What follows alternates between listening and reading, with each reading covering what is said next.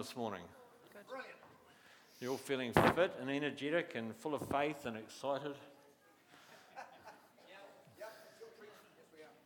It's good to see that Carl is. Carl and I went and did the Arrowsmith mountain bike race yesterday. It was I forgot how many hills there are in it. It was hard. But it was good. It was good. Okay, this morning I'm wanting to talk about cave time, cave experiences. Part of our flavour at SABC is that the messages we share are positive, encouraging, comforting and strengthening. We start with the understanding that God is always good. He's always in a good mood and He's always doing good things. And we realise that God is incredibly in love with each one of us, culminating in what Jesus did on the cross. The cross being at the very centre of everything.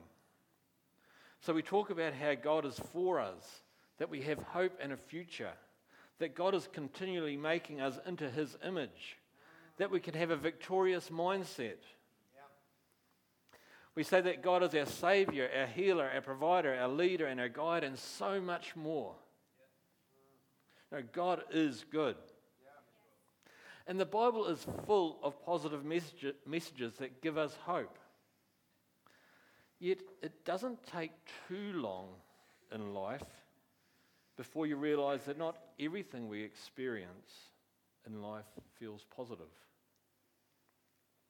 As well as the good, we also experience pain, difficulty, and suffering. And fortunately, the Bible talks a lot about these subjects as well. A simple example, the Holy Spirit is described as the Comforter. Why would we need a comforter if we didn't need comforting? I think it is good that from time to time at SABC we have people talk about their journey through difficulty as well as encouraging us with positive messages. So today is one of those times. You know, there are many reasons we can go through pain, difficulties and suffering. Some of those reasons include that we live in a fallen world. You know, the second law of thermodynamics is at work. Without outside energy, everything gets worse. Also, another reason is that we can go our own way instead of God's way. Free will allows us to make bad choices. Thirdly, the enemy is attacking us. Satan will tempt us, accuse us, and trick us. Fourthly, we may be being persecuted because of our faith. You know, suffering for our faith in Christ is biblically considered a normal part of the Christian journey. Or we have bad beliefs. What we believe has a bigger influence on our future than what the things that we do. Whatever the cause for our trouble, we can take courage. The Bible tells us that God is always able to make something good out of whatever we are going through. This morning, Denise and I want to talk about one good purpose God is able to use bad situations for. We want to share some of our story, and it's probably aspects that we wouldn't normally share publicly. Through our difficulties, God is able to give us cave experiences or cave time, a time of confrontation, a time of changing our beliefs, a time that can take us to the next level of living. What we need to understand is this: the quality of our character is of greater value than the difficulty of our circumstances. God values the difficulty of our circumstances for improving the quality of our character. So first of all, to help me explain, please allow me to open up some scripture for you. This morning we're looking in 1 Kings chapter 17, 18 and 19. We're not going to read it all. In fact, I'm going to read very little, but you'll find aspects of scripture coming up on the screen as I go through. And this is the story of Elijah. Elijah is one of my favourite characters in the Bible. A number of years ago I did a series based on Elijah, And he is often a go-to character for me in my talks. One of the reasons I like Elijah so much is that the book of James says that he was someone just like you and me. Yeah. No one, well, you were all special, but no one's special, He was ordinary. And yet he did amazing things. And that gives me hope for my future. God likes to do great things with ordinary people. And we can expect great things from God. So let's cover off some of the key points about Elijah. Sometime after the nation of Israel achieved its heights with King David and King Solomon, they started sinning and turning away from God as a nation. There is a long list of kings who would turn away from God to varying degrees. And one of the worst was a king called Ahab. The Bible says that basically he did more to provoke the Lord, the God of Israel, to anger than did all the kings of Israel before him. And it was to this environment that the prophet Elijah turned up. Elijah desperately wanted the nation of Israel to turn back to God. So he starts this change process by grabbing everyone's attention. Elijah said, "It's not going to rain again until I say it will." And so it didn't rain for 3 years. No rain means no food. No food means famine. Famine grabs attention. Once Elijah has everyone's attention, he enters into a season of miracles, victory, and successes. First of all, Elijah experiences miracles of provision. God sends him to live by a stream and is miraculously fed by ravens until the brook dries up. Then God sends him to live with a widow who almost had nothing, but the little that she had provided food and drink for Elijah and her family until the end of the famine.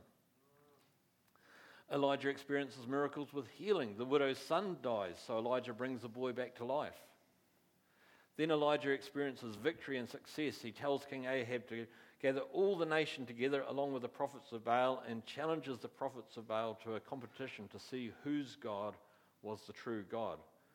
The God that would burn up a sacrifice with no one lighting a fire would win this life and death competition. You can read it in those chapters I mentioned. Not only did Elijah win, but he did it with great show and influence. The prophets of Baal, the ones leading the nation astray, were killed accordingly. Elijah started this journey with a desire to turn the nation back to God, and he believes he has succeeded, so he says, "Now let it rain," and again it does. As we read this story, we can't help think this is amazing success. Elijah is at the top of his game. What could go wrong for him? God's favor is all over him. And yet, if you actually read those chapters closely, you'll see that there's seeds of character issues that Elijah that God wants to deal with. Firstly, Elijah saw God as judgmental. We see that an example of that when the widow's son dies, and Elijah says, God caused the son's death, and seeing it as judgment for something that the family had done wrong. He perceived that God judged people and sent calamity their way to punish their sin, and in so doing administering justice, and he was expecting God to do the same for the nation of Israel. Secondly, Elijah had also overstated view of his own importance. He said that, "I am the only one of the Lord's prophets left." Elijah thought he was the only one God could use to change the nation. He was that important. And yet, on a number of occasions during those chapters, there's several times where it was identified that there are a lot of other people serving God and ready to do what God wanted. To become more Christ-like, we all have aspects of who we are that need to change. And God wants us to become more and more like Jesus. Similarly, God doesn't want to see Elijah stuck with this wrong thinking. And we see hints that God was giving Elijah opportunities to deal with these issues in his life. But Elijah ignored the opportunities. So God needed to let Elijah have cave time.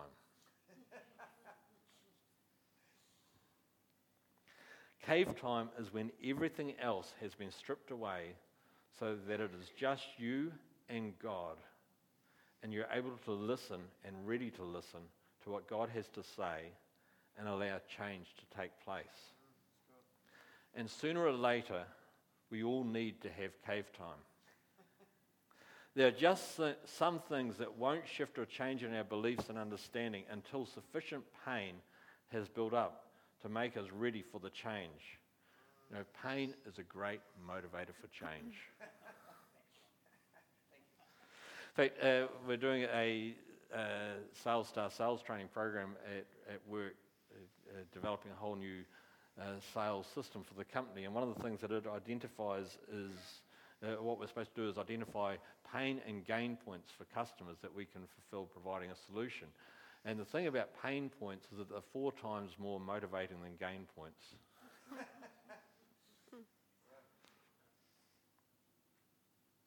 So let's just quickly go through this story. Feel free to read some of the verses as they come up, just to see some of the key points that we can identify from Elijah's story that took him to the point of actually experiencing the change God wanted him to have. So remember, Elijah was at the top of the game. What could go wrong for him? Everything was going right. God's favor was on his life. And yet the queen, the wife of Ahab, who was a foreigner and was one of the ones who was actually bringing a lot of the Baal and other influences into the nation, causing sin, she sent a word to Elijah. Jezebel sent a messenger to Elijah and saying that, may the gods deal with me, be it ever so severely, if by this time tomorrow I do not make your life like that of one of them. And just with one word from his enemy, Elijah was afraid and ran for his life.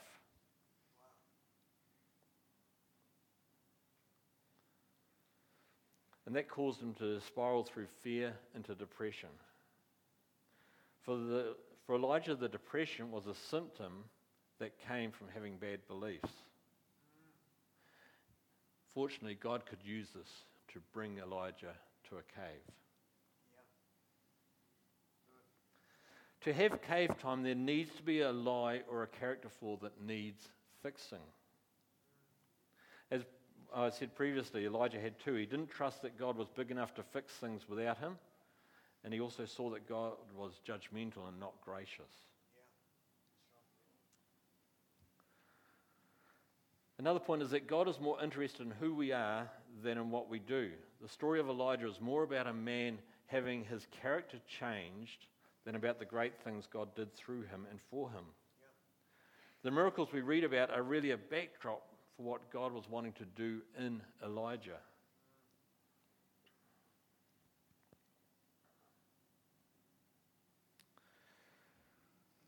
You know, there's also a journey to get to a cave. When we look at the story of Elijah, he goes to, he runs from fear. And then he falls asleep as he's depressed and he wants to die, saying, God, take this life from me. And then an angel wakes him up and tells him to eat and drink. Then he falls back to sleep again, and an angel wakes him up and tells him to eat and drink. He says, because the journey is too much for you. There is a journey that takes place to get into the point where we're ready to receive what God has to say to us. And Elijah had to travel 40 days and 40 nights. I do wonder, did he sleep?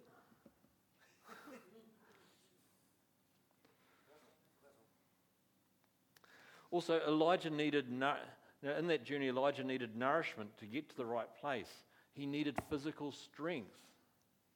Now, there are often steps that we need to actually get us to the place to hear God's, when it's to hear God's voice. Now, if it's depression, for instance, sometimes you need medication to actually get you to the point where you're going to be able to go to the next step and then to the next step. He also needed to travel a long way to get there. The trip took that 40 days. we normally do need time to get to a place where we're ready to hear what God has to say. And we need to get to the right place to receive what God has for us. You know, some people here are rescuers, wanting to stop people experiencing pain. Most of the time, there are times when you do need to rescue people, but most of the time, if we don't allow pain to do its thing, then people will actually never get to the place where they're ready for change.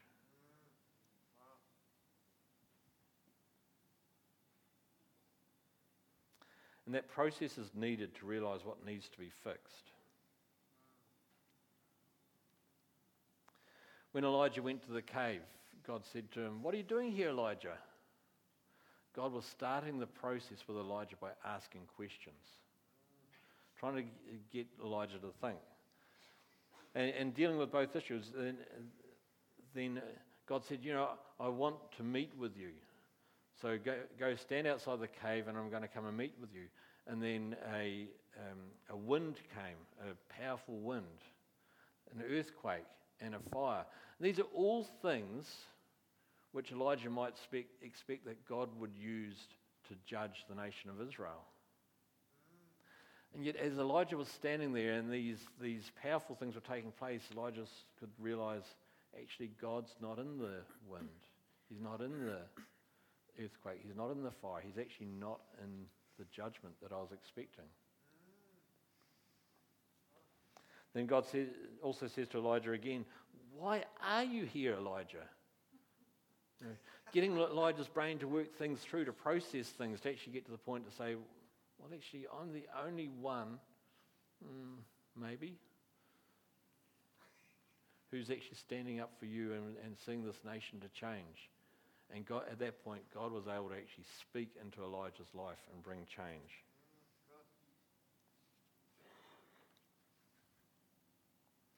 A word of truth from God is required to bring freedom. God revealed himself to Elijah in a way that was unmistakable. The Bible describes it as a small, still voice. But it was unmistakable. God was there. And God spoke truth to Elijah that set him free. He said to Elijah, there are 7,000 people who haven't bowed the knee to Baal, who are still here, who are on my side. It's 7,000 times better than what you think. And he said, I don't want you to be on your own. Go. He actually gave 3 people to anoint. He went and anointed Elisha to take over his ministry. And it's interesting that it was actually Elisha who then went and anointed the other 2 people. There was a shift that took place in Elijah. After the word from God, Elijah was transformed in his thinking. It is interesting to note that Elijah's circumstances hadn't changed. Jezebel was still out to kill him. That hadn't changed. But with a word from God, everything changed. Elijah's perspective changed. Elijah's direction changed. Elijah's understanding changed. Elijah's hope changed. Elijah's actions changed. I want to invite Denise up because we want to put this into real frame of reference around some of our experience. So we're going to share a few of our stories all linked together.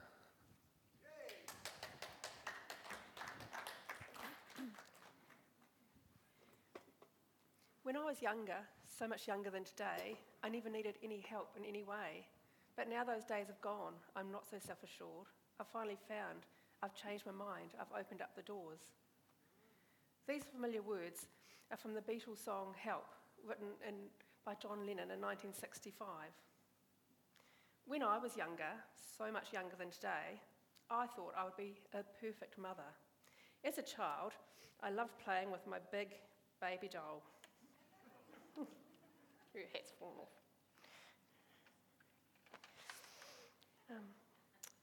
A neighbour gave me baby clothes that her child had grown out of. I would spend hours dressing my doll and carrying her around the house on my hip.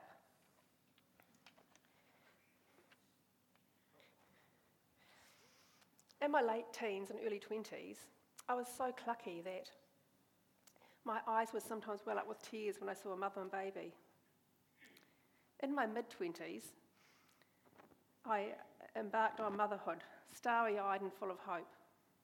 During pregnancy, I realised that being a mother wasn't as rosy as I had once thought. There wasn't just morning sickness, but all-day sickness, and extreme tiredness, especially at the start.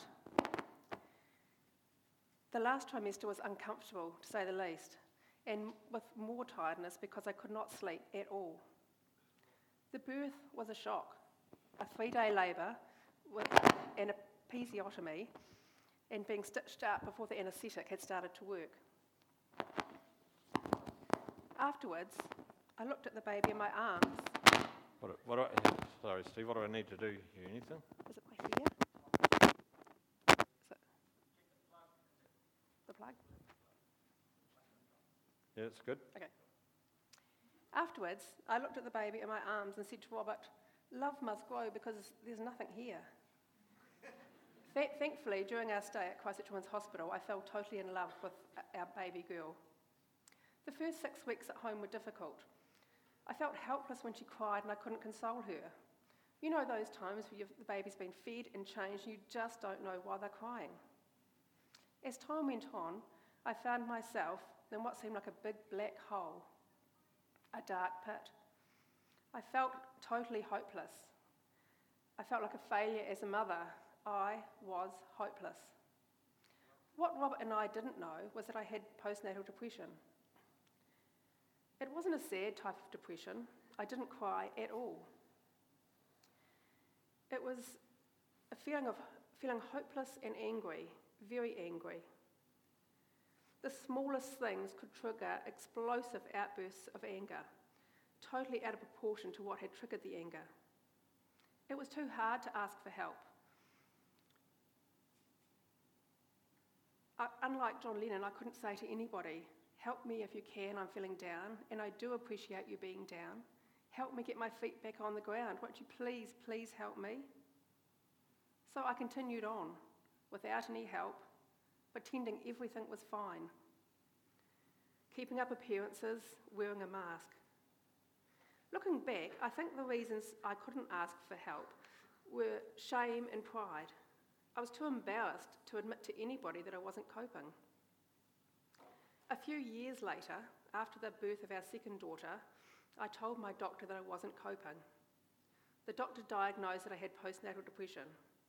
I started taking antidepressants, and I had some counselling sessions. Neither of these treatments were a miraculous cure.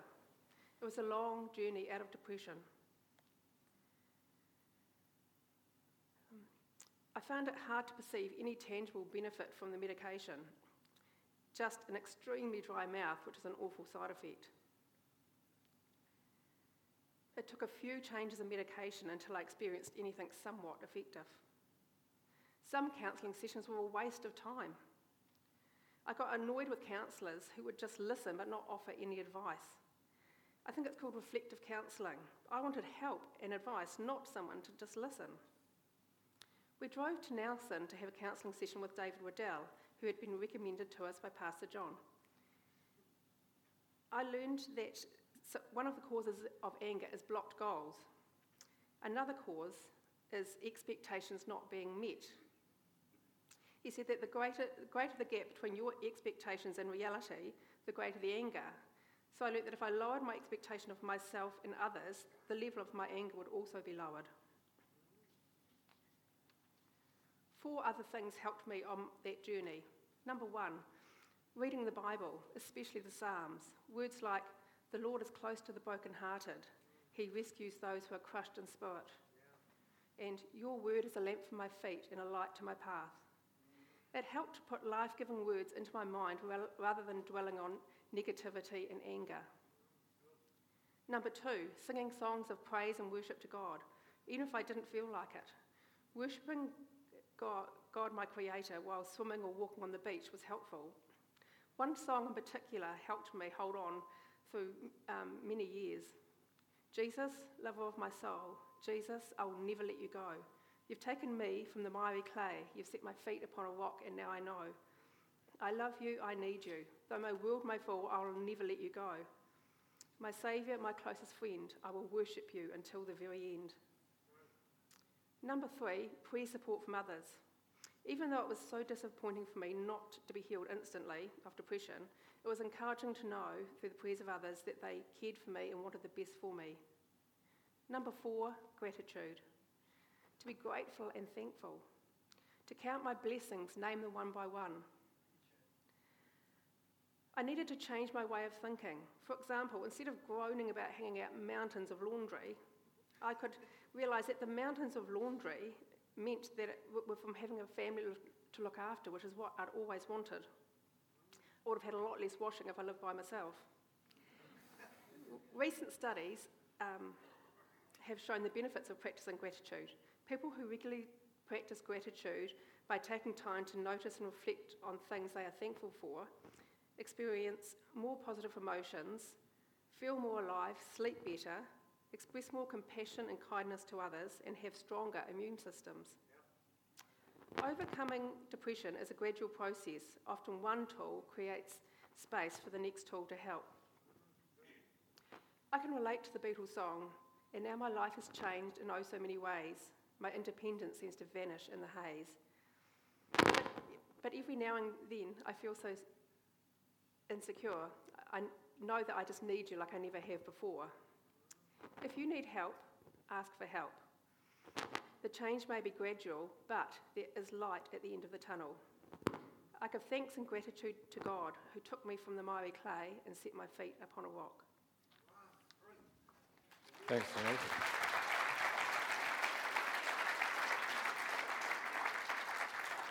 You know, cave time can come in all sorts of shapes and sizes, and for Denise, the cave felt like a pit. And God had to free her from that lie that she could actually go through life on her own, the lie that she didn't need anyone to help her. And through the process, God was able to speak to her and strengthen her and enable others to come around and support her and help her to see the difference take place. One of my cave experiences was connected directly to Denise's depression. While Denise was going through this painful time, my passion for running had an incredibly high focus in my life.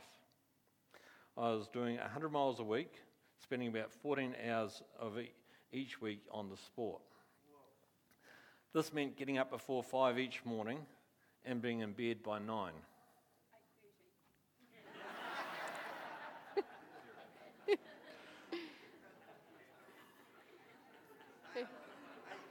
Yeah. I was going to bed exactly when Denise needed to talk. I wasn't providing my wife the support she needed when she needed it.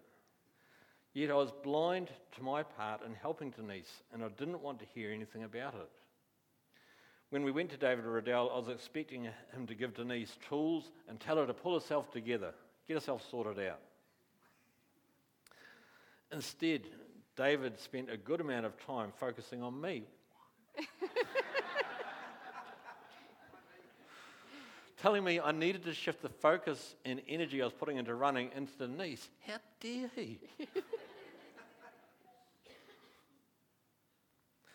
Then to make matters worse, a while after this counselling session, Paul Edlin and Tony Marsh, who were elders at this church at the time, paid us a visit.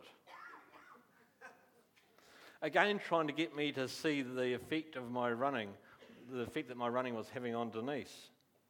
Problem was, I wasn't ready to hear it. And it wasn't until I snapped my Achilles through too many cortisone injections, which brought my running to an end, that I was actually ready to listen. I had entered my cave. And I was able to hear, Denise would have said finally as well. But I was actually able to realise, the pain that I was actually contributing to Denise's experience. And God was able to speak to me about that. Another cave experience I want to share is more recent. One of the side effects of what Denise has been going through is that there are things in her world which I'm just not happy with. And even though I mentally knew this wasn't deliberate behaviour, it didn't stop me from coming home occasionally and letting my frustration boil over into negative comments towards Denise.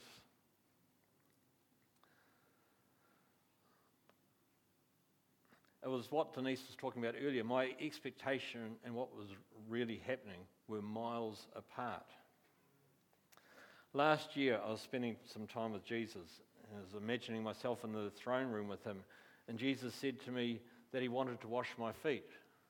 So in my imagination, that's what happened. And then Jesus asked me the question, do you know why I've done this, why I've washed your feet? And I said, well, Lord, I remember the story in the Bible. I can't remember the exact reason that you did that. And I felt you say, well, don't worry about that.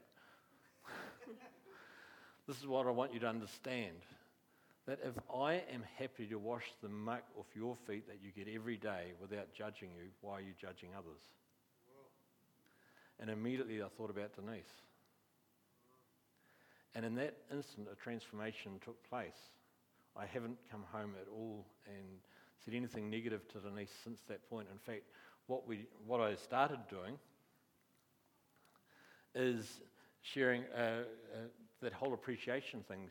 In fact, going really over the top and showing appreciation for anything and everything, no matter how small Denise was doing. So I'd come home and I'd find some of my gear washed and folded on the bed, and I'd say, Denise, I really appreciate you washing that and getting it done. You know, I don't know what I'd do if you weren't here. You do such an awesome job. It's so neatly folded. It's great. I really appreciate it. Thank you so much for doing that. And it became a game. And just doing that all the time. And Denise caught on to the game pretty quick. And she started doing it back to me. And I'll tell you what, it's probably if you want some marriage advice, it's probably one of the best things I can recommend for your marriage. It was absolutely incredible. It was an incredibly transformating things for us. Not quite sure if I got that word right. But and if you come and spend any time around our house now, it won't be long before you hear one of us doing it.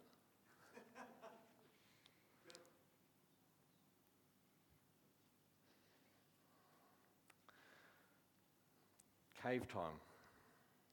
We all need it. Now, I don't know what, maybe the band could come up. I don't know where you're at the moment. Maybe you're like Elijah was, you're in a season where you're experiencing incredible success, God's favour's on you, you're doing amazing things, you're feeling really great about what's going on around the world, or in the world around you as God's doing things. And that's an awesome place to be. If that's you, can I encourage you just to keep growing the habit of thankfulness and gratefulness, and just keep saying to God, yay, God, I love what you're doing here. I thank you. And actually get specific. You know, we can, it's very easy for us to go, you know, thank you, God, for your goodness. Actually, let's be specific and say, Lord, I just want to thank you that you're really good, that you've prevented me from actually getting a cold this week because other people around me have had it and I haven't picked it up, and that I'm walking and doing increasing health every day. You know, it's good to be thankful and being specific in that. Or maybe you're at that point where someone has just spoken a negative word and it's put you into a spiral and you're heading downhill and you just want to give up on everything that you've got. I encourage you, if you're in that space, and we all get there at some stage, pause,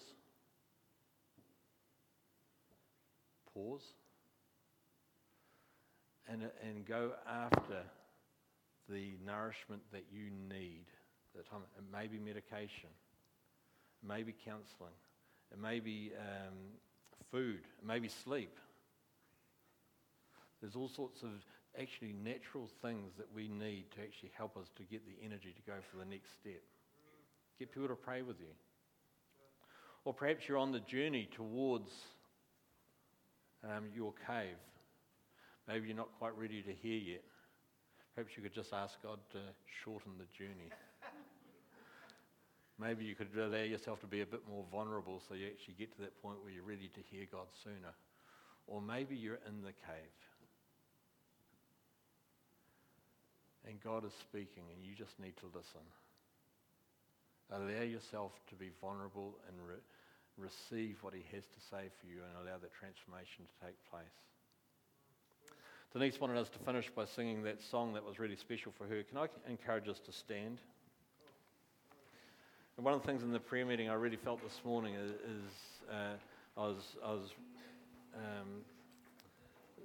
Jesus encouraged me to just look down in the auditorium and said, watch this. And I saw the Holy Spirit just going around people and hugging them.